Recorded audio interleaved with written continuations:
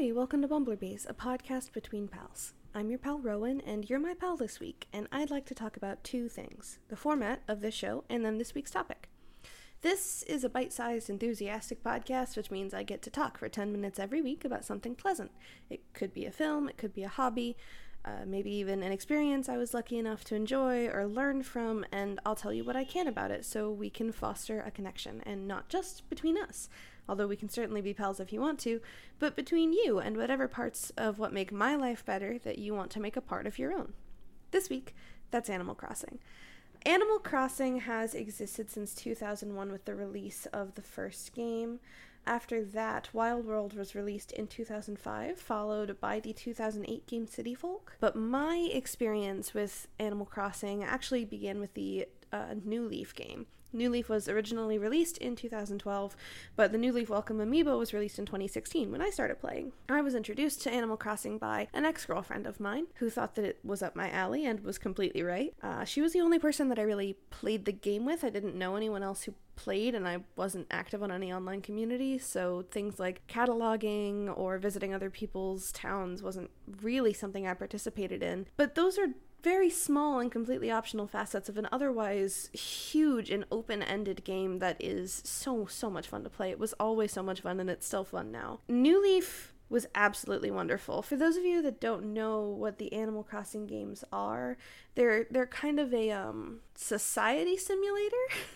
Basically, they're a game that centers around fostering and thriving in a community that you spend your time and your energy and your money and all of your thoughts and concerns really delving into and building up.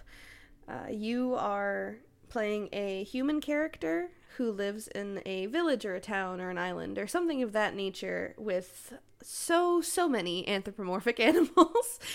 You don't start with a lot of animals, you only start with a few, but all of your villagers, there's a massive pool of hundreds of villagers that you randomly get assigned just a few of every game. So your town is almost certainly not like anyone else's you'd know.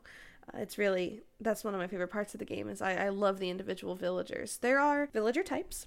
There are things like jocks and sisterly types. There's cranky type, and my personal favorite is normal type. Hi, I'm Rowan, and I'm addicted to normal type villagers. They're so cute, and I can't get over them. But I do love all of the characters, especially Snooty for some reason. It's my second favorite. But Animal Crossing is also notable as a game because it is designed by developers to be played in real time, in tandem with the actual date and time that you are living in while you're playing it, which is interesting because it has created two separate communities of people that play Animal Crossing. There's the community of people that have time traveled, and typically they change the date and settings on their play device so that they can advance in the game where otherwise they would have to wait. And there's nothing wrong with that. I've actually tried time traveling in the most recent game, and it has its merits. I will say it's definitely fun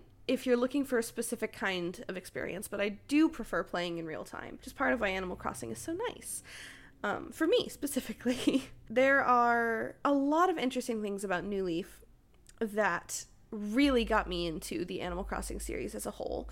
One of them is your mayoral duties. The game posits you as an accidental mayor of a town.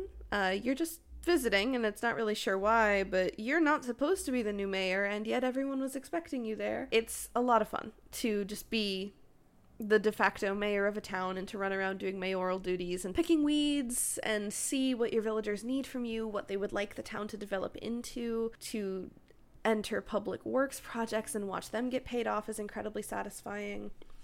And it also really helps to get your shops up and thriving, you know? Like, there's a part of the game where you get to get the retail shop back up on its feet, so it's like a bustling hub of activity and consignment. You get to do things like start a gardening shop that a little sloth named Leaf runs, and you get the tailor shop really just absolutely thriving in the economy, and you can get things like a nightclub and a coffee bar, and it's so much fun. I never got particularly far in the game. I have a tendency to restart when I feel stuck, and that I feel stuck a lot in games because I don't play a lot of them. So I never got particularly far, but when New Horizons was released this year in March, the pandemic had just started to really affect legislation, and I'm immunocompromised, so I found myself without a job and nothing to spend my time in, and no way to buy the Switch or the game when the launch was announced and released like I had intended to. So I turned back to New Leaf because I wanted to feel like I was playing Animal Crossing again, and my girlfriend, Erin, who I love very much and intend to marry, got really into New Leaf, and it is hers now. It is her game. I love her, and she deserves it, and she's having so much fun. But one thing that we got in this new town is one of the villagers that I got my first ever time playing New Leaf, which was the little deer Zell. He's a smug deer. He looks like an antelope. I adore him. I don't get along with smug villagers very well, but Zell is a treat. I really did not think he was smug. While Erin got really, really into New Leaf and just absolutely loved playing on it and exploring and loved being a mayor of this town and developing it to its fullest, my best friend Hannah, who I also love dearly and do not intend to marry but do intend to keep, bought me a Switch, and my girlfriend bought me the game so that I could actually play as I intended to if I hadn't lost my job a week before it was released. It is something I'm incredibly grateful for, and it is just one example of how I tie this game in with my real life community in a way that is big and important to me. But New Horizons has been amazing. The biggest difference between New Horizons and New Leaf for me is the crafting. They added DIY recipes so you can actually get resources from your trees like wood and clay from your stones, and you can build things with them, which is just amazing. It is my favorite part of any game, is the crafting aspect, and it makes me so happy that we have it in Animal Crossing now. Besides the fact that you can DIY things now and the game is taking place on a series of deserted islands instead of a tiny little isolated town in the middle of the mountains somewhere, there's not really that much different. There's still a museum that you get to catch bugs and new fish, and you get to find fossils and have blathers assess them, and you can donate them to the museum and further the cultural heritage of your place.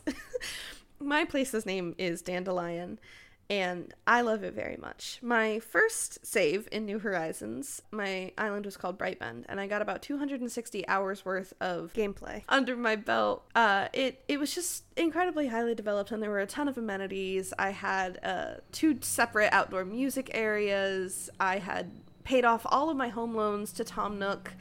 My house was as big and beautiful as it could be. Almost every room was fully designed and finished. It was gorgeous, and I loved it. I had a basketball court and a soccer field and an outdoor gym and a pool area and a shopping center and a flea market, and it was wonderful. I had a lot going for me, but I designed an island layout that required 10 inclines and 10 bridges. You know what bridges are, and inclines are just stairs to get from one level of geography on the game to the next. Otherwise you need a ladder for it. I was unaware that there was an 8 incline and 8 bridge limit when I designed my first island, and I found out when I went to put down my 9th bridge. I was really disheartened, and I kept playing the game for weeks, and I was just incredibly dissatisfied, and I didn't want to be playing anymore, and it felt like I was so frustrated because I couldn't fix my island to be something I wanted it to be without tearing down these things that I had spent so many nights and so many bells, which are the in-game currency, on. I ended up restarting, which I've told you before is something that I do when I feel stuck in games, and I am so glad I did. This new save, my island is named Dandelion, and it is wonderful. I have so many villagers that I completely and ardently adore. I have a wonderful layout that I designed ahead of time, and actually it keeps changing in ways that feel wonderful and authentic and surprise me. I love exploring my island and turning corners into things I didn't think they could be, and making executive decisions to only have pink flowers be on display everywhere. There's a lot of fun choices you can make in Animal Crossing that just mean the world to me. And I'm close to having a lot of amenities again. I have a huge flea market this time around, and I have a beautiful orchard. My girlfriend also has a house on my island that she plays on occasionally. And it's something wonderful to behold when I get a new staircase or I get a new bridge and I know exactly what I'm doing or exactly what I want to, or I don't and I'm taking a chance and I know that I feel okay about taking that chance this time, knowing what I know now about what I did last time. I feel like my experience with my original save really informed my game this time around, and I feel like that's true in life too, and part of that is reflected in the fact that I've mentioned that I only played New Leaf with my ex-girlfriend, and when we broke up, I didn't play with anyone. It was completely on my own. New Horizons has never been like that. I have people now, and the game is so popular this time around and on such a popular console that I get to play with people that I haven't interacted with regularly in years. I've rekindled a friendship that went bad a couple of years ago in the last couple of months, and we just play Animal Crossing together now. We visit each other's islands and give each other gifts, and it's so much fun to explore and to run around with your friends. One thing my friend group tends to do is get drunk and play hide and seek on each other's islands, which is so much fun. It is just an absolute joy to do together. Animal Crossing has become a thing I can control in a climate that feels uncontrollable. But sometimes things we control start to make us feel trapped or dull. They start to get predictable. And Animal Crossing isn't like that for me. There's always something new. There's always another week to wait before something rolls around the corner that I didn't expect, or a villager becomes a better friend with me and gives me their photo, or asks if they can call me a cute nickname. Or Animal Crossing for me is controlling what you can control when things feel out of control, thank you Olaf from Frozen 2, but in a way that will still surprise and inform and enlighten me.